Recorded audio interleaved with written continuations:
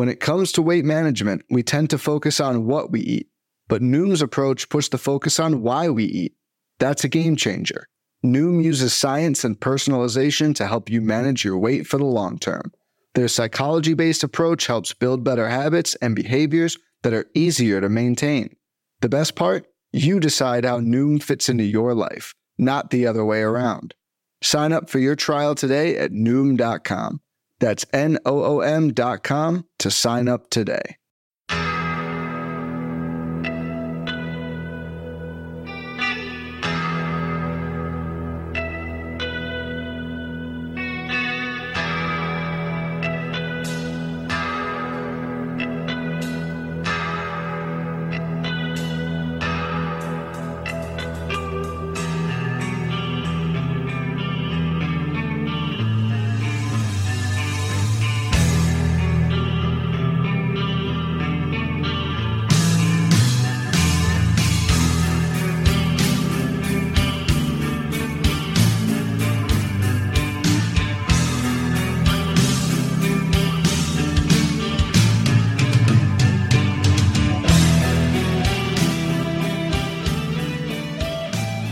And welcome back, everybody, to another episode of Benched with Bubba, episode 581. And this will be our first episode where we have real baseball to talk about. We're going to recap the week one in FAAB, talk about just the craziness that is baseball/fantasy baseball right now with this new landscape over the first weekend, and much, much more. And to help me break it all down is a friend of the show, a friend of mine. He's been on the show a couple times now, and it's always a pleasure talking to this gentleman. He just crushes the main event. You know, it's just what he does. There's fun things like that.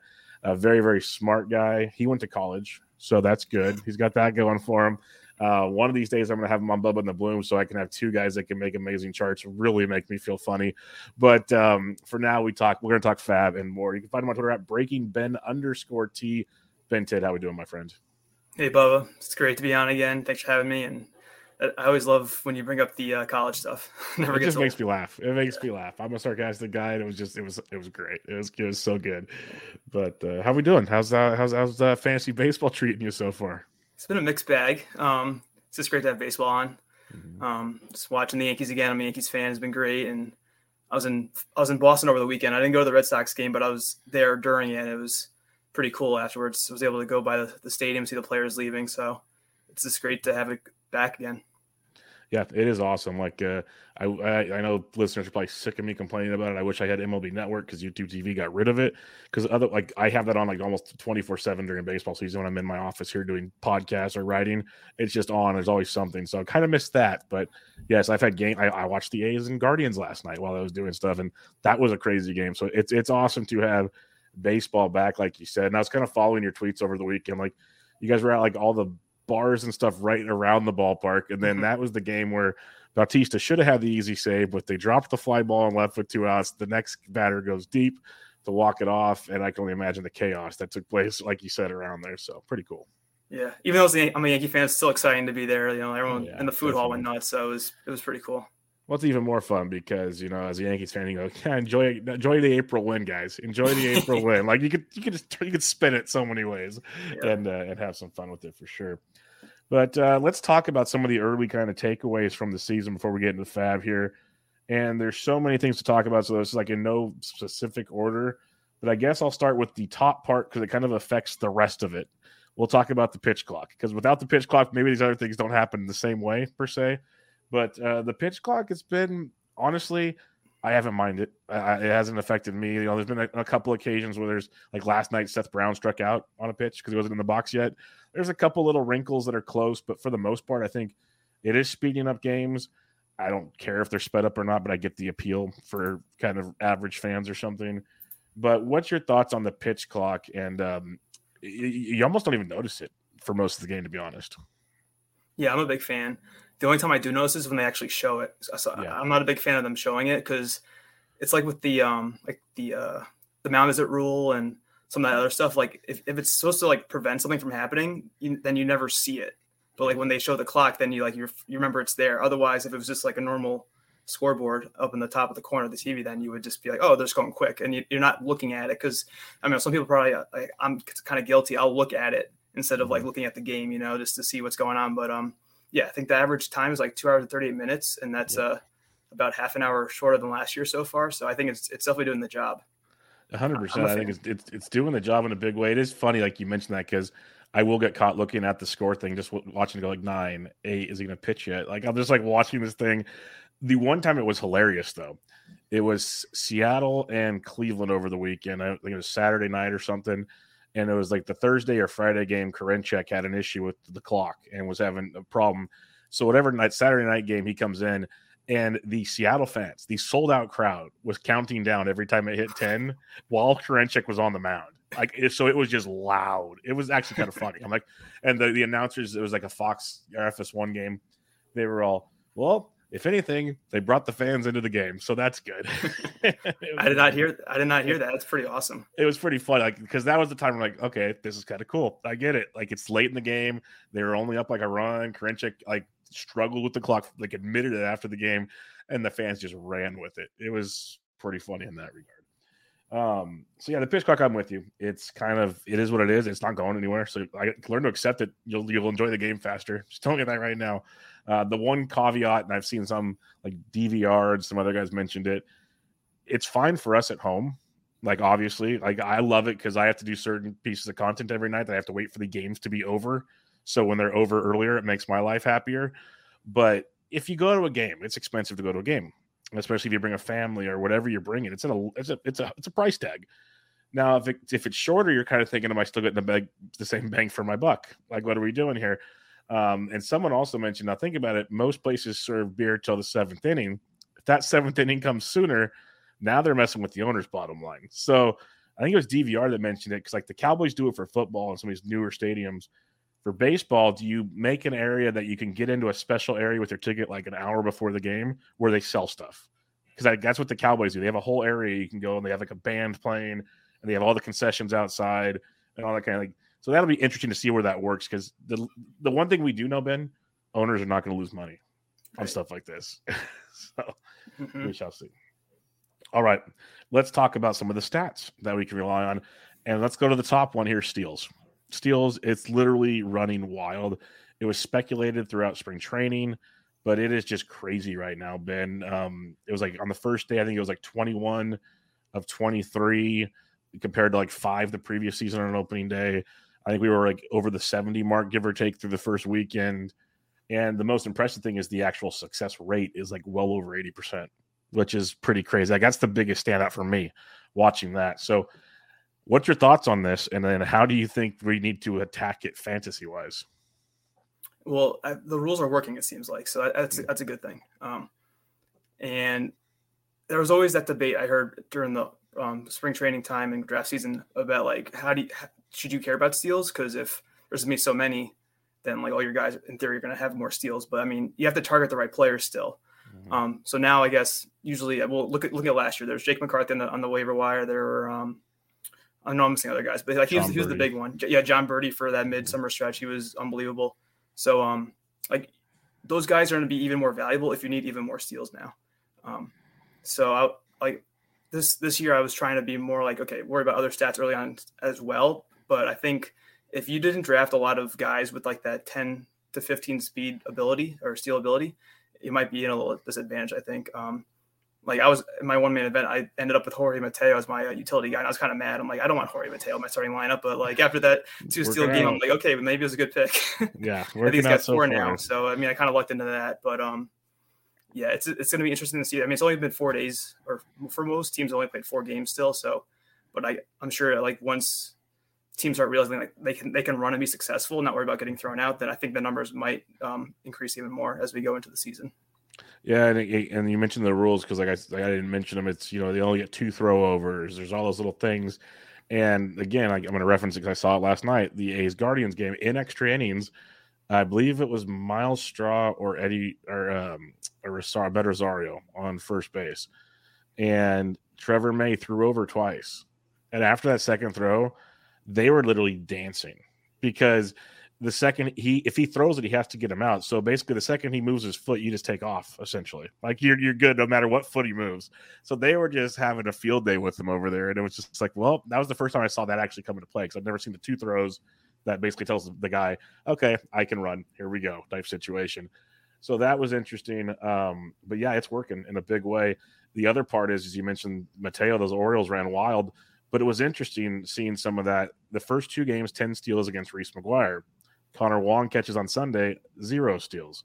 I believe Connor Wong caught game 1 of the Pirates Red Sox, and I think they stole like 2 bags off of him. So it wasn't the onslaught that McGuire sought. So I never thought, Ben, that I'd be having to go to Savant and really look hard at catchers' pop times. But this might be something we have to look at as well, because for streaming wise, at least, like they could be like, hey, this is the week to go get. It's not just hey, he's facing Noah Syndergaard. This is a whole different story now. Mm-hmm. So we'll yeah, for sure. Like if you have one of those back end catcher twos and you have them for offense, maybe their team's not going to play them as much now, because to your point, if they don't have a good arm, then they're going to hurt the team pretty significantly. So one more thing to add to our checklist. Exactly. One more thing to worry about besides just maybe fielding a healthy roster from time to time. In line with the steals, the offense bonanza is out there. It's crazy. For like we've had certain nights like last night in the summertime when it's hot and you got some wind blowing out. You're like, okay, that's cool. It happens once in a while.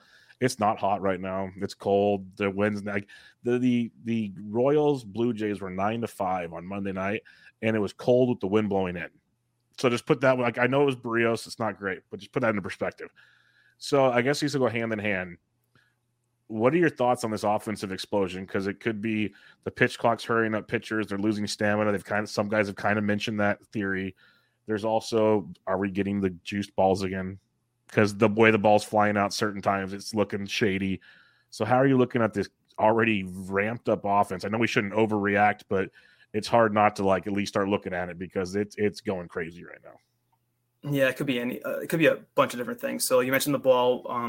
I think we're probably need a month's worth of data before people can actually start saying for sure whether it's different or not. I think I saw a tweet that exit velocities are up a little bit, at least so far. So that could mean the ball's a little bit harder. So we have to wait and see. I mean, after less than a week of games, it's hard to tell for sure. Yeah. But before we got on and started recording, I mentioned I wonder how the World Baseball Classic's affecting it. I didn't have enough time before we recorded to look to see the other 4 seasons or 3 seasons to see how April compared to other years when there wasn't a Classic. But when I say that, I wonder if all those hitters got extra at bats and meaningful at bats. I wonder if they're ahead of the pitchers right now. It's something that would be interesting to look into if in the other seasons like 2017, 2009, 2006, and 2013, if we saw boosts in offense in those early months. Like with the ball, if they change it again, it's gonna be so annoying because you have all these plans that you go into and try to construct your team a certain way based on ADP and how stats are distributed, and now it's all out the window potentially. So yeah, that might be frustrating. Yeah, and it's like, technically this is a fantasy baseball show, but I told people I created this show so they want to talk baseball or whatever whenever I wanted to. So the little side nugget here, the biggest annoyance is it's like, why do you keep messing with a game that the only people that think there's a problem with the game are the people in the offices? Like everybody, like us, we're like, this is a great game. Just pick one thing and run with it. Like, stop changing it. Like, this is great. And I don't see what they're gaining out of it. I know they want to spice up the offense, but between the shift, because BABIP's up a ton compared to years past, again, small sample, but we're working with what we can work with. So BABIP's up a ton, runs are up. I think a lot of that already would have happened without a bouncy baseball. Like, I think it's pretty simple to say here. So that they might have taken it to an extreme is the problem. The only other nugget I had, and if you got some more stuff, feel free to fly it out here. The bullpens have not been kind so far. Like we're used to blown saves from time to time, but it's nasty. Not to mention just the injuries we had earlier before the season started. Clase blows a save. His velocity's been down in a lot of his outings. Bautista had that one blown save. I don't really say it's his fault. Presley's been battling some stuff. It's a weird world out there. We saw McGuff. We saw everybody blow saves. It felt like Monday night. So what's your thoughts early on here on the bullpen situation? I think we need more time. So at least in the main events, I try getting like an anchor closer. I think that's a newer term, like kind of like anchor running back, stuff like that. And I had a lot of specs late, but I don't want to drop those specs yet because some of them haven't even had a chance to be speculative. Like I have Ottavino. I mean, it seems like Robson's got the lead there for the Mets, but even like with the Cubs, like I don't know who the closer is between Fulmer and Boxberger. I don't think they've had a save chance yet. There's been a few teams with no save chances yet. So people going a little bit crazy with their FAAB, as we'll probably go over a little bit on these, I guess, new spec closers is a little, I guess, not being too cautious. I mean, I would be a little more cautious with how I spend my FAAB right away. But yeah, it's definitely been messy. And we were already losing closers like with the Diaz injury and Hendricks with his illness. So and now if Class A's got something wrong with him, that's even worse for anyone who paid up for him as the new RP1 once Diaz went down. So yeah. I think we need to give a little more time. I heard someone say earlier when I was listening to a podcast that someone has like the first save. So doesn't mean that that's the closer for the rest of the year. It's just how maybe the game went or how usage went. So we just need to be a little more patient, I think. 100%. I'm with you there. I'm not going crazy yet. In 12s, some of my early specs, I'm kind of maybe floating around a little differently, but 15s, I completely agree with you. Like the depth there, you need to just wait and see. And people need to not panic on the flip side, not just teams not getting saves. Like even on Monday night, Derek Law got the save for Cincinnati, and I saw people like, why isn't Alexis Diaz in? Well, he pitched the 2 games before that. Like they're giving him the night off. Like, so there's so many things this early in the season. And that's why down velocity, like Colossa's, does it make me pay attention? Yes. Am I super concerned? Not yet, because they're still, I wouldn't say ramping up, but it's still so early. It's cold. Like there's so many factors involved where I'm kind of just like, okay, just get through the game. Make sure you can come out 2 games from now. Like give him a day off. That's fine. Just make sure he comes out here the next game and then we're good to go. Because in a perfect world, we all know who Clase is. We know who some of these other guys are. And it goes with many of the other teams in those situations. Anything else you got for us on this fun-filled start to the season?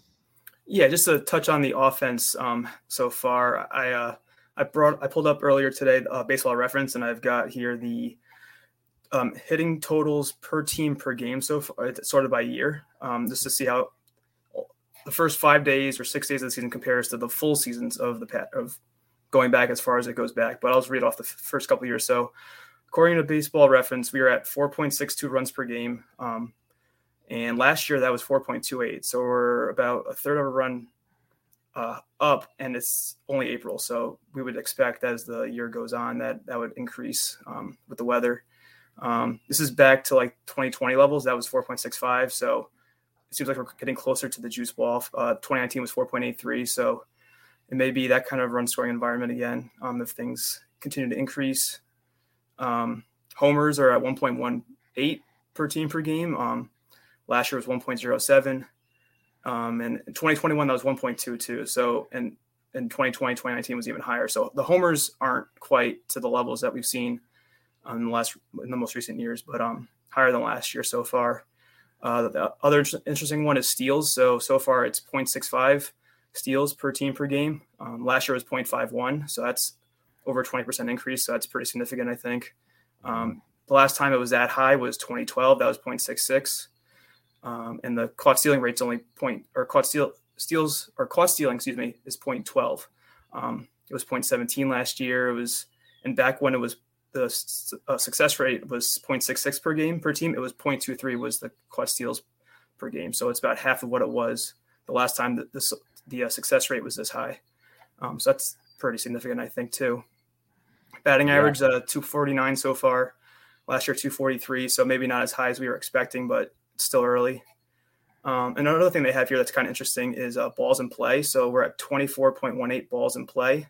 Last year was 24.41. The year before was 23.64. So actually down from last year in terms of balls in play. But we still have time for that too. So there's some interesting stats that I saw that do support what we've seen so far as higher steals by a good amount. The runs are definitely up from last year, but they could even be around the Happy Fun Ball era if they keep rising with the weather. So it'll be interesting to see how this continues to change. Yeah, those are some very interesting numbers. Like we keep saying, small sample, like don't get too carried away, but we also got to kind of pay attention because you're going to have to react quickly, as we saw back in 2019, where certain players do matter a lot more than others in those scenarios. So just like to throw a question out there, and There's really no correct answer yet because we are just speculating, of course. And we kind of have a rough draft on what happened in 2019 and 2020. But say we are getting closer to the 2019 numbers. Just say we are for whatever reason, juice ball, new format, whatever you want to call it. We already saw it take place on Monday night. How does that affect streamers pitching-wise? Because we were like, I've already been much more hesitant after that debacle in 2019 and 2020 to be like, you know what, maybe let's just be smart about it. We saw a lot of them get shelled on Monday night, just bottom line. We'll talk about them probably today. So it almost like, I know my answer, but I'm curious yours. What's your thoughts on this? We're seeing 15 where it's harder to find streamers. Are you just going relievers, just leaving it as is? Like, how do you approach that? So if anyone listening follows me on Twitter, you may see my tweet about Cutter Crawford last night. So I picked him up. I missed that. I'm not even trying to jab at you. I'm sorry. I missed that tweet. It's all right. Yeah. So I streamed him in one of my 2 main events, and it was a mixed bag. So depends on hopefully he pitches on Sunday, and hopefully that start goes much better than last night. But yeah, in 15s, I remember from last year, it's just like, especially in the main event, it's just everyone's so aggressive on starters because trying to get good ratios. Be so much hitter friendly now. It's those long relievers or setup guys those good ratios. Maybe they pitch twice and get 4 Ks. That's probably better than what you're going to get in terms of Ks and ratios than a normal streamer. It only has 1 start. So yeah, I might take a little break. This was a unique. We'll if we talk, I'm sure we'll talk about him at some point later on. But it was unique. I might be a little more cautious going. Yeah, he was pretty popular with a couple other guys. So I'll probably have to be a little more cautious. It was a unique situation where I wanted to stream already. And my other main, I didn't do that. I didn't add any streamers, but it wasn't a good start to the year. Yeah, no, it happened to a lot of us. So it's not just you, depending. Like I said, it wasn't just Crawford. There was probably 4, 5, 6 guys that got streamed and got shelled, and some very smart players like yourself are tweeting. I didn't see yours, but I saw other tweets. They were all doing it. Like it wasn't just you that got it because they were great matchups. It's just the bottom line. Like you tell me you're worried about the Pittsburgh Pirates, like that's what we're worried about, and then it happens. So that's baseball, and it takes us full circle. Is maybe that's another reason to keep those spec closers on the roster because at least it'll be the setup men that could get you some better innings. So definitely a smart move on your part. All right, let's talk about some FAAB. And as if those listened in years past with me and Toby, I will have a guest on each week to recap FAAB this season. And we go over the player shares, player movement page on NFBC. And we do RotoWire OCs. It's a 12-team format where we found out more listeners actually pay 10 and 12 teams compared to 15. So we find it in the middle. We do the 12-team format and go from there. So the most added player. Yeah, this is just wild because some people, I'm a very sarcastic person, so I've appreciated some tweets revolving this situation. Pierce Johnson was added in 164 leagues. I'm pretty sure that's every single OC on the planet. He was added for as high as $243, as low as $3. I'm actually always entertained when it's not just $1. It seems like there's always one league at $1 wins anybody. It's the worst thing ever. So the fact that the lowest was $3, kudos to whoever league, at least paid attention. But the tweets that made me laugh is like, we're really playing this game with the Colorado closing situation. Like that's what we're doing. So I thought Pierce was the one to speculate on. There was no chance. I would have been closer to the $3 guy than the $243 guy. Let's put it that way. So what's your thoughts on this? Like, are you a believer in Pierce being the guy? Or are you thinking like, what were you kind of speculating bids wise on him? Yeah, I didn't even bother putting any bids on Pierce Johnson. Just so everyone knows, I don't have any 12-team OCs on NFBC. I just have 15-teamers this season. I do have some 12s in Yahoo, so it's a little different setup with FAAB. But so I didn't want to pour all that FAAB into them, and mainly just because I think we talked before we went out live was that I have a lot of specs who haven't really had a chance yet to close yet. I have a lot of Brad Boxberger, so I wanted to, before I added someone like Pierce Johnson, I wanted to wait and see how my guys did really, and like the Phillies, they don't have a save chance yet. I have Jose Alvarado on some teams. So I don't want to drop Jose Alvarado, who could be the closer for the Phillies, for Pierce Johnson, who could get BABIP'd his next outing and then lose it when Bard comes back in a week because he's already throwing. Yep. So, $200 is a little out of my range for what I would be comfortable with. Yeah, I agree. I'd be with that single digit range like you if I wanted to put a bid in for him. Yeah, I did not win any of my bids because I was like you. The biggest thing is like what you mentioned is, I don't know how to phrase this without jinxing myself, is the guys that I either have as relievers or speculating are still standing. So like I want like you kind of like, well, they played 3 games. Like what do we do? Like I drafted these guys like a week ago. One of my last drafts was on Wednesday night before the season started. I'm really already getting rid of these guys. Like this seems a little much here. So I wasn't all in. And the other reason is, and I did say last week, if you had a spec on a guy by Bard's out, I thought Pierce was a good one to spec on. Didn't think he'd walk right into it like he did.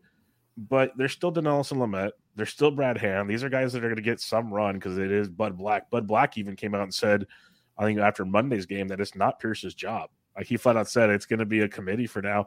And that's when he also mentioned that Bard's throwing already. So, and he made a point to mention that. And if you're thinking out loud, he made a point probably for a reason. Like, hey, this is technically Bard's job whenever he comes back, as long as he feels good enough to come back. So, yeah, that's why a few bucks, sure, why not?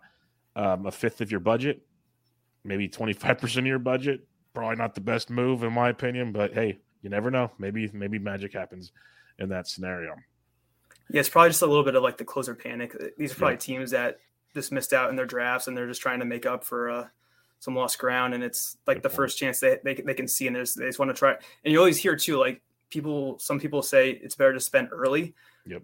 Because then you have the full season of what you're bidding of the player if you get them. But like you want to make sure it's a good player still. Like it's not, you don't want to like bid on just a player to have him for the rest of the season. Like if you have Pierce Johnson, you're probably dropping him in like a month, in less than a month. So it's just like you need to make sure that what you're investing in these players is going to be worth it. Like technically the first FAAB week was before the season started, but I still call this week 1. Like anywhere that Clark Schmidt was available, I went pretty heavy because I'm like a believer in Clark Schmidt. There's a couple other guys that might have been out there depending on how early you drafted. Yes, those guys are worth spending cash on because they're probably going to play most of the season. I'm with you on Pierce Johnson. I think we'd all be shocked if he was the guy for the entire season. That's where because I used to never like to spend, and then like what you said, one of the gentlemen, the guilds I've talked to many times, he's a proponent of spending early. That's what he does. And then when he broke it down to me on one of my shows, it made more sense to me. It wasn't frivolous spending as much as, hey, get my guys, do my thing. And as you know, Ben, in these formats, as much as we want, like people want to deny it, as the season goes on, some people stop paying attention. Bids get cheaper. You don't need as big a wad of money as you think you do. Now, it helps, obviously, if you have to get certain guys because you need them at a necessity, but it's not always the end of the world. As long as you have a few bucks here and there, you can make some things happen. There's no I in team, but there is one in Indeed, and that's the hiring platform that you need to build yours. When you're hiring, you need Indeed. Instead of spending hours on multiple job sites searching for candidates with the right skills, Indeed's a powerful hiring platform that can help you do it all. One of the things I love about Indeed is that it makes hiring all in one place so easy because Indeed does the hard work for you. They show you the candidates whose resumes on Indeed fit your description immediately after you post so you can hire faster. Join more than 3 million businesses worldwide that use Indeed to hire great talent fast. Start hiring now with a $75 sponsored job credit to upgrade your job post at Indeed.com/Blue Wire Sports. Offer good for a limited time. Claim your $75 credit now at Indeed.com/Blue Wire Sports. That's Indeed.com/Blue Wire Sports, and support the show by saying that you heard it on this podcast. Indeed.com/Blue Wire Sports. Terms and conditions apply. Need to hire? You need Indeed. Fads come and go, and nowhere more than in the world of weight loss. That's why Noom has created weight management programs that are made to last. Noom uses science and personalization so you can manage your weight for the long term. Their psychology-based approach helps you build better habits and behaviors that are easier to maintain. And they help you understand the science behind your eating choices and why you have those cravings. Noom's personalized courses are easy to follow and will help grow your confidence with tools you can put into practice on day one. The best part? You decide how Noom fits into your life, not the other way around. And based on a sample of 4,272 Noomers, 98% say Noom helps change their habits and behaviors for good. So stop chasing health trends and join the millions who have lost weight with Noom. Sign up for your trial today at Noom.com. That's NOOM.com to sign up for your trial today. Yep. All right. The next one, Tyler McGill, I did put some bids out on. The last 2 weeks, I put some bids out on Tyler McGill. He was added in 146 leagues. He went as high as 234, as low as $1. We have one of them checking in. I'll say this much, Ben. I don't know about your 15s before we go on to McGill. I think you might have commented on it or someone else did when I tweeted it out. I don't think any of my OCs, my 3 OCs, 12-team leagues, I don't think any of them I had runner-up bids on anybody. It was the wildest thing I've ever seen. And I know at least one, if not 2 other people commented saying same thing in their formats. And some of them were 15s. It was just a weird, bizarre FAAB week. And it could be, like you said, there's only 3 games. I'm not moving on from my guys yet. It might be something to keep in the back of my mind for the future. Like, hey, maybe you don't have to go crazy this week. Like, just tone the bids down. Then it'll backfire, of course. But Tyler McGill, what's your thoughts as he came out and dominated? Looked pretty darn good in his first start. Yeah, I think he may have been taken in all of my leagues except for one, and then the one that he was available, I don't think I needed pitching, but from what I've heard, I think his velocity is down from where it was last year, so I don't think he's the same pitcher that people remember from April per se. So I'm looking at Savant. Actually, it's probably his last year's stats, but so just looking at his starts, so he had like an XB of 304, xERA of 6.28. So maybe he got a little lucky. I think he had 7 strikeouts in 5 innings, so that's good. One thing appealing about McGill is he plays for the Mets, so as long as he stays in the rotation, he should get some wins. So that's pretty valuable. I think he's a good flyer. I don't know if he's worth some of those upper bids that you were talking about, but yeah, I think especially with the way the pitching is now, I mean, if he can get his strikeout potential back, he had a 30% K rate, so that's really good. That could really help with this FAAB inflated environment going forward. So he's definitely a good speculative add, and hopefully he stays in rotation as they get guys back. Yeah, because I think he might, because Carrasco, after his Monday start, he might start missing some time here. He said he blamed the lowered velocity on the pitch clock affecting him, and I'm like, you pitched all spring with the pitch clock. So I'm still kind of like, I'll believe it when I see it type thing. So we could see Peterson and McGill, some of our favorite 6 and 7 starters that we thought would have roles for some time this season, right out the gate, just pitching and maybe not looking back, which is wild to think about. But yeah, like you mentioned, the velocity with McGill, a little concerning, something to monitor. But because the velocity he was super electric in 2022 when he first came out. But maybe that's what hurt him, and now he's learning how to pitch differently too. So there's like a different philosophy in the game, and it's still 7K. Give me 7Ks over 5 every time. Like how I'm in. So we'll see how that plays. Nolan Gorman, this is one that I had just such a hard time bidding on because we know the talent from the minors is there. And he's come out like a gangbuster to start the season. He was picked up in 124 leagues, as high as $388, as low as $10. Like that might be the lowest low I've ever seen, like our highest low, I should say, I've ever seen on this show. So people love Nolan Gorman. Like I said, he was hyped up one of the big FAAB spins in the middle of the season last year, didn't produce. What's your thoughts? Because from what I saw last season in the bigs, which was a mixed bag, he had like 14 homers but a ton of strikeouts. It's hard for me after 3 games to be like, yes, he's changed. So what's your thoughts on Nolan Gorman? Yeah, well, one thing that's positive for him is he's played a lot to start the season. So, the Lars injury is only going to help him stay in the lineup, I think, at least at first righties.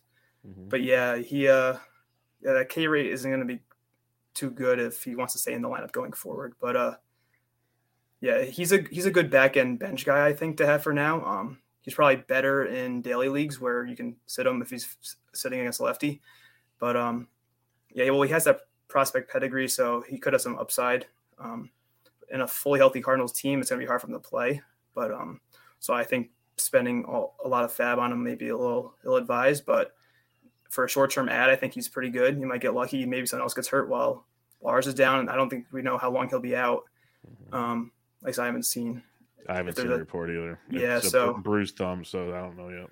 Yeah, I mean, it's bad enough for him to go in the IL, so it must be somewhat severe. I don't think if he's hitting like this, I think he has a hit to start. He's a hit in every game to start the season. Mm-hmm. Only 4 Ks in four games, so that's positive. I mean, he's a good player to add on this. I don't know if I would have spent all that money like some people did. I think like you said, it's great for a hit in every game, almost a 30% walk rate, 23.5% K rate. Like the K rate, like the walk rate will come down obviously, but the K rate, if he can keep it close to 25% or less, it'd be tremendous growth for him. The biggest thing that you mentioned that I guess that kind of concerned me, and this is because Newt wasn't on the IL when we made these bids, so that was where it was tricky. There's a lot of mouths to feed in St. Louis, a lot. And it's like he's playing DH, so all the mouths can come to that spot in the order. It's not like he's got like just one spot. That's where it was tricky for me. But he's hitting, and it's something to watch. And I'll just throw it out there now because like you'll probably be putting some bids and or at least doing some research on him. We'll have more Newt Bar news by next Saturday night, I'd assume, Sunday afternoon, hopefully. Burleson is going to be a fun discussion topic on this show next week. I'll tell you that much because I'm curious to see what his bids go for. The dude can rake. So, and Yepes got called up. I'm imagining that's a platoon. We'll wait and see. Burleson would have the strong side though, so could be pretty fun one to monitor. Yeah, and I have Lars, and I think both my Yahoo leagues, and those are daily. So I had to replace him, and I ended up getting Josh Lowe to fill his position. But I did have Burleson and in the Yahoo waterfall, or the Yahoo version of the waterfall. It's a Yahoo version of the waterfall. I like that. Yeah, it's a little different setup, but it's the same idea. I like that. I get a hat tip to James Anderson and the RotoWire gang. That's a good one. Lowe's a good one. Like, let me see. Is he even on the list here? He should be if he's not. Because I couldn't have gotten drafted that many places. He was only added in 31 leagues, so he's either still out there or he got drafted a lot of places. Good for him. That's a good one to mention, though, because he's been hitting almost every game versus right-handed pitching and in the about 5th or 6th spot in that order. So he's been getting some run. So that's a good shout-out to Josh Lowe in that scenario. We talked about Pierce Johnson already. Let's talk about another potential closer overreaction. Maybe not. Danny Jimenez. So the Oakland A's got the close on the opening night of the season. Hasn't done a whole lot since then because it's the Oakland A's. So I'll be completely honest there. Like Trevor May came in the extra inning role last night, not Jimenez. Still makes me think Trevor May is still, because even the night Jimenez got the save, Trevor May pitched the 8th against like the big part of the order when the game was still like they're losing by 1 or tied in that game. So something to think about. But Danny Jimenez was added in 108 leagues as high as $344, so like $100 more than Pierce Johnson, but as low as $1. So like it's amazing. It never gets old, Ben. It never gets old when I say it for every single player because the gap in bids is ridiculous. So what's your thoughts on Danny Jimenez? Because we know he's good, but it's the A's, and I don't know if it's just his job. Yeah, the one thing that I kept hearing was his velocity being down, and looking right now. So in 2022, his four-seamer averaged 93.9 miles per hour, so basically 94. And in his first outing, it was 91. So that's not too good. And with that, and he's on the A's, and they haven't really said who's going to be the closer. I don't know how you spent $300 on this guy. I had him last year on a DC or two, and he got some saves for me, and that was great. I have him again on one DC, I think. But in terms of a FAAB league where you have to pay that much to get him, I can't do that. But I don't know. His stuff doesn't seem like he's going to be kind of how we touched on before. Yeah, the earlier you get a guy, the longer you can have him. But I don't think you really want Danny Jimenez. Yeah, I'm not running for that scenario, to put it lightly. Let's go to the next one here. We mentioned some two-step guys. Here's our first one on the list. Michael Grove for the Los Angeles Dodgers getting the call up as there's an opening in the Dodgers rotation now is the nicest way I'll put it. Might have some more throughout the season. But he made his debut on Monday night, 4 innings, 3 earned, 2 hits, 2 walks, and 4 strikeouts. Kind of a mixed bag over 4 innings. He was added in 103 leagues, as high as 152, as low as $1. So what's your thoughts on Grove? Because I did win some Grove bids. I wasn't super aggressive. He was like, if you're talking waterfalls, he was at least my 3rd, if not 4th option on a lot of guys. It was just, to Dodgers, from to pick a 2-step, take a team that's pretty darn good to help them out potentially. But their work and like pitch to contact concerns for me. So what's your thoughts on Grove? Yeah, in my 4 15-team FAAB leagues, I needed starting pitching in 2 of them, and he was my second pitcher in both times. I didn't get him on either one. The other one I got Cutter Crawford, and the other one I was outbid. I have him in a DC, so I started him there. It seemed like it was going to be a promising start. I think he was through 4 and no runs, or 3 and no runs. But he kind of fell apart at the end, I think. And I remember looking up his minor league numbers or his previous seasons when he was called up, and he's a high whip guy. So I don't think he has the stuff of some of the other young pitchers like Bobby Miller or Gavin Stone. So I think, and I've been hearing that once, he's probably the first to go once Gonsolin's back. So it was only for the week. He did better than Cutter Crawford though in his first start. And if he stays up for the Saturday or for Sunday start, I mean, he could still improve on his numbers that he's given you so far. But this is a short-term stream play, and hopefully he'll get a win for whoever added him next week or in the next start. Yep, I'm with you 100%. And it's the biggest thing, like we talk about, don't spend too much early. If they call up Gavin Stone, I will spend a lot of money potentially. Like that's the kind of guys I have circled. It's like, and I'm not the only one, obviously. By far, I'm going to be fighting with the entire league that has money to get him. But I'd rather, if I'm going to take my shots, that's where I want to go in those scenarios than on some of these other guys. But we'll see. Maybe gets the W on Sunday, like you said, and things move on a little bit. I say this wrong every time. Eliuris Montero of the Colorado Rockies. He played all 4 games against San Diego, got the night off on Monday night, came out the first 2 games hitting well, overs the next 2 nights. He's been a mixed bag in entire career, but there's upside there. I'll say that much. Added in 99 leagues, as high as 151, as low as $1. I wasn't really in need of third base or corner infield, so I wasn't super aggressive on him. What are your thoughts on Montero, and did you have any interest in him? Yes, if I needed a third baseman, he's someone I would be looking at. But with the course caveats, so like I think we're smarter now as an industry where you got to make sure that you're only really playing these guys when they're in cores, and once they hit the road, it's going to be kind of rough for a while. And one thing, so I have him on one team already. He was my backup third baseman, I think, in one of my main events. And one thing I've noticed, like even though he's produced so far, he has a lot of strikeouts. So if he can cut down on his strikeout rate, then we might be seeing more Mike Moustakas or whoever else the Rockies want to sign to replace him. But I mean, he's definitely someone. If you need a corner infielder, definitely going at him. He's hitting 250. But yeah, like I said, it's 16 at bats, 8 Ks. So he's definitely got to cut down on that. Last year he was at 176 at bats and 60 Ks, so that's about 33%. So yeah, it's not looking good in terms of him being able to hit for average or probably sticking in the lineup. But yeah, he's a good spec play, I think, if you need a corner infielder who could catch hot. Or I think they're about to go into core, so maybe that's why people added him. Yeah, this is what their schedule, like last year was the best year to stream Coors, guys. I don't remember a year like it. They literally would have like Monday through Sunday in Coors, and the next week they'd be on the road Monday through Sunday. It was the best thing ever. At least early on, I haven't dug too deep, but now it seems more normal. Like they play this weekend in Coors. Like, so that was last weekend on the road. I think they're in Arizona this week, start the week. Then they go to Coors. Then they start next week in Coors. Then they go back on the road. So in NFBC formats, it works out fine. Like you start them here, bench them on the weekend, drop them probably, like play the roulette game. In like pure weekly formats, it's not as fun anymore. It's just because now you got to play that. Well, do we trust them on are the home games worth more than the road potential in these scenarios? And that's where it gets a little tricky, to say the least. I did want to mention one name because I agree. Like I said, Montero, I was interested in if I needed third base or corner. I didn't really need it, luckily.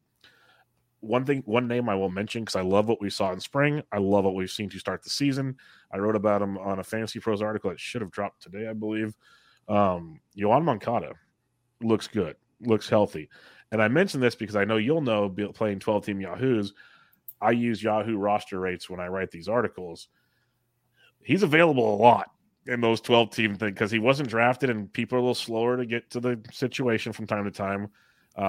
He was added in like 55 OCs this past week, as high as 203, and it wasn't as low as $1. I'll tease that one. So I would be looking to get him if he's available. I think we're seeing Yoan Moncada finally healthy. It's been a few years. I don't know if you have thoughts on him at all.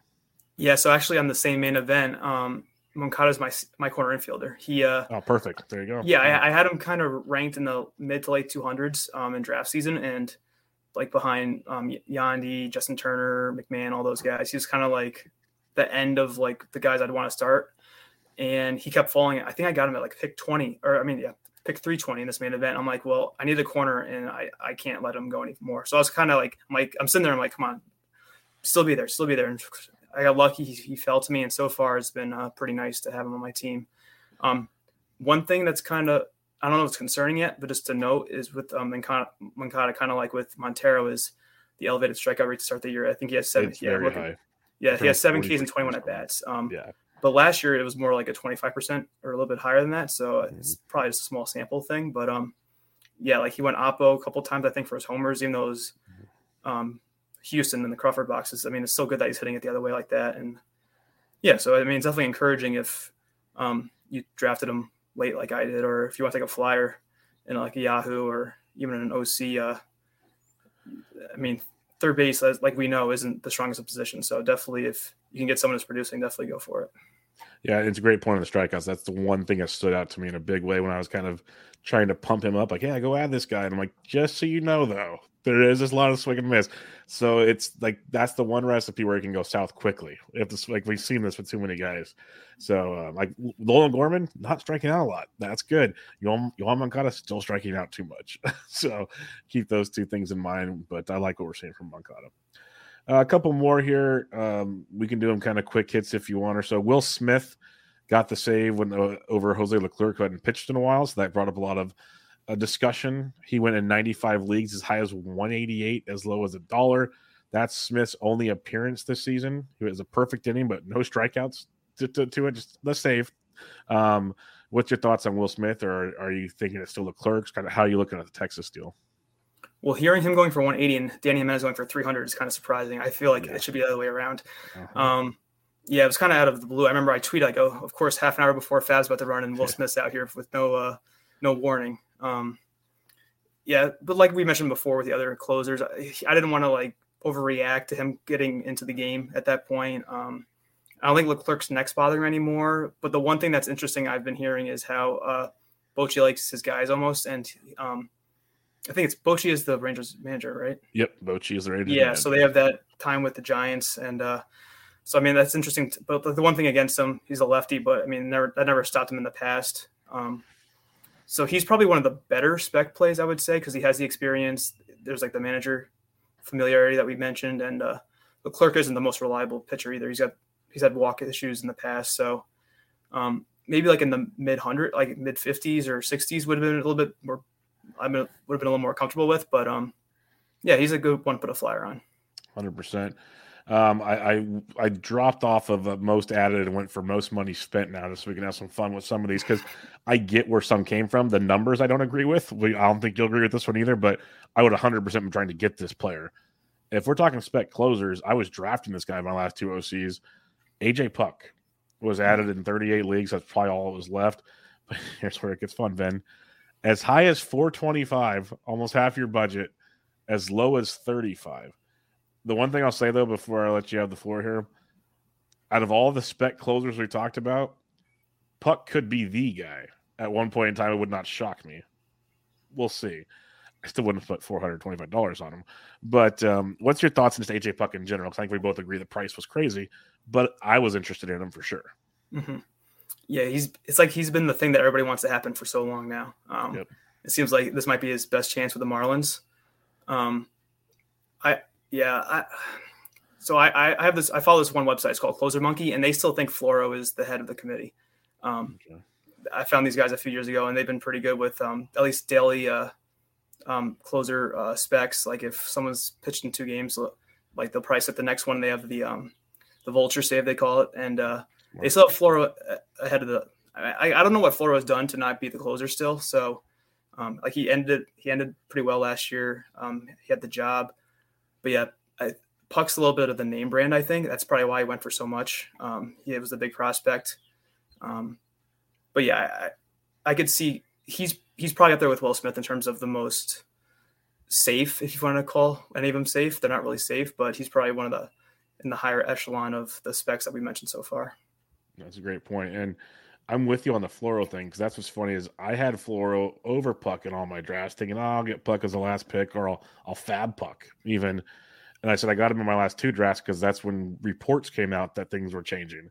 Where early on, I thought it was Floro. I thought they wanted to get him as many saves as possible and trade him. Like that's where and then Puck would get the second half run type scenario. But that tone changed with Skip Schumacher and company in Miami. So that got my attention. But I do agree with you. Skip did come out and say it's a committee. He even threw Tanner Scott's name in there, who got shelled. So I don't think it's him, but easily a puck, Floro, lefty, righty makes sense. It totally makes sense. So I guess we'll see how it goes going forward. Nolan Gorman, Danny Jimenez, we talked to him. Alex Cobb went for a ton. Graham Ashcraft, 56 leagues, as high as 315. It was a fun point of discussion in the Discord, and then Nick Pollock talked about it on Twitter and whatnot.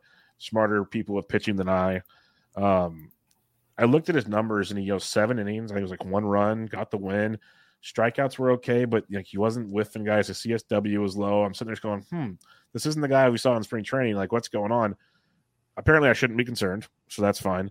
But what's your thoughts on Graham Ashcraft? Because people were very aggressive if he was available. Yeah, he's someone I don't have on any teams. Mainly, I mean, he was going in a range where it would have been great to just draft him as a flyer. The one thing that kind of didn't push him to the top of my list at the point in the draft was he's on the Reds. So there's the home run issue with Cincinnati. It's one of the best places to hit, and then also they're not going to win many games. So even though we can't predict wins, I feel like the new mindset now is just try to draft pitchers on good teams, and then they'll probably fall into wins more often than not. But looking at a Savant page, in this start, he had a 23% K rate. Last year was 15%. And his walk rate was down almost 3% from 6.5 last year to 3.8. So that's almost a 20% K minus walk percentage, which is, I think that's elite or close to it. Pretty darn good. You're a really good pitcher if you have a 20% K minus walk percentage. And he always had the stuff where it didn't really make sense why he never got strikeouts. He has like a 99 mile per hour cutter, I think, and he has filthy stuff. So he's definitely someone that makes sense trying to get on your team. At least he wasn't as like $300. That's a little insane if it was. But yeah, he's definitely a good flyer to if you need starting pitching help. All right, the last player I'm going to mention here, this one's for you because you mentioned him earlier in the show. You drafted him because you're smart. You're smart like that. This gentleman was picked up in 6 leagues, six whole leagues, as high as $312, as low as $44. So people wanted him in all 6 leagues that picked him. Jorge Mateo went for over $300, as low as 44 is still sketchy to me, honestly. Because he's starting out great and it's awesome, and if he steals like he is, great.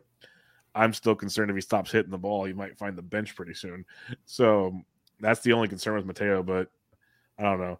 But that's a lot of cash, so I had to throw that one out there for you. Jorge, people hit a homer last night, so I mean that's a great investment. Oh. Yeah, so far so good. So people are like, no, I picked them up for steals. I don't care about the home run. Yeah. But, the thing with Mateo that I try to avoid when I'm drafting is getting guys I want guys at the top of the lineup, and he's hitting 9th for the Orioles. So that's part of the reason why I was kind of upset when I ended up drafting him. But so the one thing about him though is that he's good defensively, and they have enough hitters in other spots in the lineup. So I think they're okay if he doesn't really hit well and has a poor on base. It won't hurt him as much when he's batting 9th in the lineup. But I think these rules could boost him to be like a Billy Hamilton or what we want Mondesi to be. Someone with 60 steal potential almost. So, yeah, for those who were able to grab him off waivers where he wasn't drafted, that's pretty awesome, I think. Yep. I'm with you. I think it's a nice one. I just like to make fun of Jorge Mateo for 2 reasons. I was a ridiculous amount of money for the one that spent the most for him, and B, Mike Curlin was loves Mateo. So anytime I can jab Mike Curlin, I'm always enjoying that. All right, Ben, let's have a little fun here. Let's talk about the moves we made this past week. I don't know if you have the screen up or if you got it ready, but feel free to let us know what you added, what you dropped, and for how much, just so we can have some fun with this. Okay, yeah. So as I alluded to before, I play in only 15 team leagues on NFBC, but I'll go through those quickly. So I'm in 4 of them. I made moves in 3. So the first one was one of my main events. I added Cutter Crawford, dropping Ranger Suarez for $32. Jury's still out on that one. Maybe he had 6 strikeouts. I needed strikeouts, so that's a positive I'm taking away from that. The second ad was Joey Weimer. I added him for $12, dropped Harold Ramirez. No, excuse me. That's who I wanted. I got Lamont Wade Jr., one of your guys, for $6, dropping Harold Ramirez. I didn't play him though because of the early game. I should have though because I had Lars left in my lineup, so I messed up there. But live and we learn. Yes, dude. And then my third ad in this league was Griffin Jacks of the Twins for $4, and I dropped Adam Ottavino. It seems like the Minnesota closer situation is very unsettled, and he has good stuff. So I figured, well, why not? Just take a flyer on him. Real quick, before we go to your next teams, I love that Jax move. Like, this is where speculating early is so big because I think he's the closer by the end of the season. When? I don't know, but at worst, it kind of goes back to the 2-start stuff we talked about. I'd rather have Jax in my lineup to get 2 or 3 appearances every week than put some starters in it. So I'm with you 100% on that one. Good move. Thank you. I think last year he had like 70 innings, which is a lot for a reliever. So that's about like 3 per inning and 3 per week. So if you're getting 3 innings out of him and he's striking out 1 to 2 guys per outing, that's a starting pitcher's Ks that you're getting right there. So yeah, those guys can have value. All right. Now my next league. So the one league I didn't put any moves in for was my other main event. It drafted late, and I was still fine with the guys I had on my bench, so I didn't feel like making any moves there. Next one is a main event qualifier. So I added Herman Marquez for $18. I dropped Matt Barnes. He was not my first priority. I had Michael Grove ahead of him, and actually Johnny Brito. I did not realize Johnny Brito was getting sent down until yesterday, which is I'm a Yankee fan. I didn't even know that. I mean, I don't know when they announced it originally, but I feel bad for all those who spent money on him. Hopefully he's back up soon. He pitched really well. I think he will be, unless somehow Rodon gets healthy quick. Somehow. Yeah. So Marquez is just someone to have for now as a on the road plug and play. And then my other ad was Orlando Arcia for $8, dropping Kyle Stowers. I was big on Stowers as a late round flyer, but he hasn't really been playing that much lately. And Arcia is getting steady at bats, and I think I probably needed the middle infield help. And the last one here was one similar as my previous team. This time I got Jose Alvarado for $4, and I dropped Adam Ottavino. So hopefully, I was watching the Phillies and the Yankees last night, and Sir Anthony Dominguez pitched when it was 8-1 in the 8th or something like that. So that made me feel somewhat good about having Alvarado on a few teams. So hopefully he'll get the first save chance. He's also someone that I know that Matthew Davis is big on. That's kind of where I got the interest in drafting him late. I think I have Alvarado in way too many leagues, especially DCs, but way too many 12s and 15s. I'm a big fan with you on that one. Let's talk about my teams now. We'll go to Barf here. It's one of the few 15s I do. Nick Pivetta dropped JT Brubaker, 32-7. Michael Grove dropped Taylor Rogers. That one kind of stung, but I needed some more starting pitching. 22 for runner-up was 11. So couple there. Hopefully Grove can really make it worth it over the weekend, as you mentioned. And then we'll do my 3 OCs real quick. OC1, Dylan Dodd. This one's going to sting. I might have screwed up here. Drop Dylan Floro. We'll see how that goes. Because one thing I did in all my drafts, like my last 4 rounds were all relievers because of the opening weekend. So I had way too many of them, especially in a 12.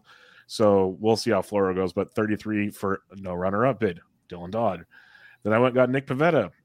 Drop Trevor May, 33-0. This is going to be fun. And these are the leagues I have really solid closers in also. So let me speculate that. And then last but not least, Joey Weimer dropped Luke Voigt, 19-0. No runner-ups in any 3 of those. That was fun. There was only 3 total bids out of just gauging here, the 15 bids in this league that had runner-up bids. So I don't know what happened in this league. OC2, a few more runner-up bids, none on mine. Joey Weimer dropped Oswaldo Cabrera 12-0. I think Oswaldo's still fine, but at 12, he's interchangeable to me. Here's my streamer that failed. If you're curious, Johan Oviedo dropped Spencer Turnbull 8-0. And then this was just a look ahead to see how he does this week for potential 2 starts next week. I'm not even starting him this week. But Matt Strom for $1, no runner-up. I just wanted to see what he's got. If he's efficient, he's got at least one of his 2 starts next week is pretty nice. If not, it was $1, $1. And then in my OC3, Nick Pivetta, $33. Dropped Mackenzie Gore, who I only wanted for the weekend. We'll see if it's worth it in the long run. No runner-up bid. Joey Weimer dropped Luis Urias because he's going to be out for a long time. 31, no runner-up bid. And then Johan Oviedo dropped Lane Thomas 12 for 0. So if you can tell, I made 9 moves in the OCs without one single runner-up bid. I'm trying to be more aggressive this year, not break the bank aggressive, just more aggressive in general in my ad drops, especially in OCs, because that's just a churning and burning world. So I probably wouldn't have dropped a couple of those guys like May and Floro in a 15. Not a chance, but I'll play with fire a little bit more in a 12. I'll say that much. So we'll see what happens. That makes sense. Did you say one of your ads was Mackenzie Gore? I dropped Mackenzie Gore. I like Gore. I kept him for the opening week start, and then I dropped him. Like it's like one of my last pitching spots to churn. He's one of my last picks in that draft. Mm-hmm. I do like him a lot. I like what we saw in spring, hoping that we get a view like the San Diego guy we saw at first last year. But playing for Washington scares me, and his upcoming schedule I don't think was that great. So he's a guy I could see myself adding and dropping a few more times this year, but I wasn't doing it just yet. Yeah, he's on my main event where I added Cutter Crawford, and he's part of the reason why I needed Cutter Crawford because I didn't trust him last week against the Braves, whoever they were playing. He ended up having a decent start. I think he got the win too, so I was kind of upset with myself. Yeah. So that put me in a K hole. So I couldn't play him this week in Colorado, but exactly. I have to weather. I remember hearing the Nationals had a rough start to the year, so I need to weather the storm, and then hopefully he'll have some better matchups end of the month. Yeah, because with like a 15, you hold. Like I'm with you there. The 12, I'm like, okay, he's got Colorado this week. Maybe he gets shelled. I can get him for a couple bucks the week. Like you're playing all these events in your head. Does it ever work out that way? Rarely. Like we both know this very well. But that's like in a 12, you definitely take more chances than you do in a 15. And that was one of the big things is people have asked because I like 12s to begin with, and I've expressed that many times. But last year was my first year in the OCs, and I learned a lot. Like I was in the league with the Guilds, won the overall in. He smoked us in many categories. But I learned a lot just kind of watching things, and especially watching him do FAAB was quite a telling situation on, just playing the game, ads, drops, be aggressive, like not financially, but just be aggressive. And look at Gore. He's got Atlanta this week, which terrifies me. So that was one. Yeah, then next week he's got a 2-step, but it's at Colorado and then at the Angels, who are hitting the baseball quite well. So like that's his next 3 starts. Is at home against Atlanta, where the ball flies out of Washington more than people think. At Colorado, at Anaheim. Anaheim's probably his easiest of the 3, and that's still not the easiest matchup in the world. So that was my concern. Like, okay, let's see how this goes. Maybe he struggles or something. And yeah, in a 15, I get it. In a 12, a little tricky for me. Yeah, that makes sense. All right. Any final thoughts on this opening weekend of action before we head on out of here on another episode of Bench with Bubba? No, like I said before, thanks for having me on. It's awesome to always talk baseball with you and fantasy baseball, and hopefully we can do this again soon. No, we will. Well, we'll be in touch. Like I told you off air, I like chatting with you in general. You're easy to talk to. You know what you're doing. This guy's so good. I was busy, didn't get him an outline, and we just rolled through it because it's fantasy baseball is what we do. So I appreciate you joining me, and we will definitely do this again sooner than later. All right. Sounds good, Bubba. All righty. If you guys aren't following Ben yet, well, you're crazy because he's a very, very talented fantasy player and a great guy. So go check him out on Twitter at BreakingBen_T. I am on Twitter at BDentric, and this was Bench with Bubba, episode 581. Catch y'all next time.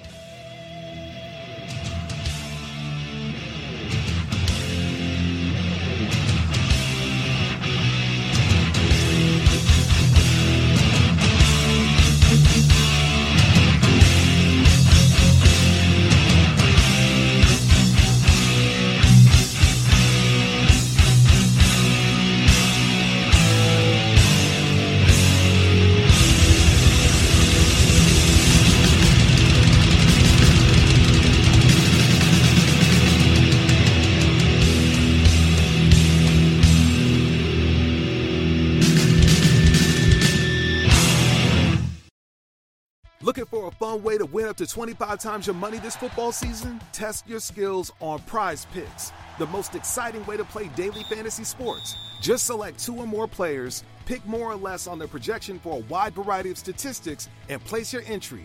It's as easy as that.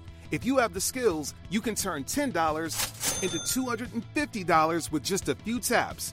Easy gameplay, quick withdrawals, and an enormous selection of players and stat options are what make Prize Picks the #1 daily fantasy sports app. Ready to test your skills? Join the Prize Picks community of more than 7 million football fans who have already signed up. Right now, Prize Picks will match your first deposit up to $100. Just visit prizepicks.com/get100 and use code GET100. That's code GET100 at prizepicks.com/get100 for a first deposit match up to $100. Prize Picks, daily fantasy sports made easy.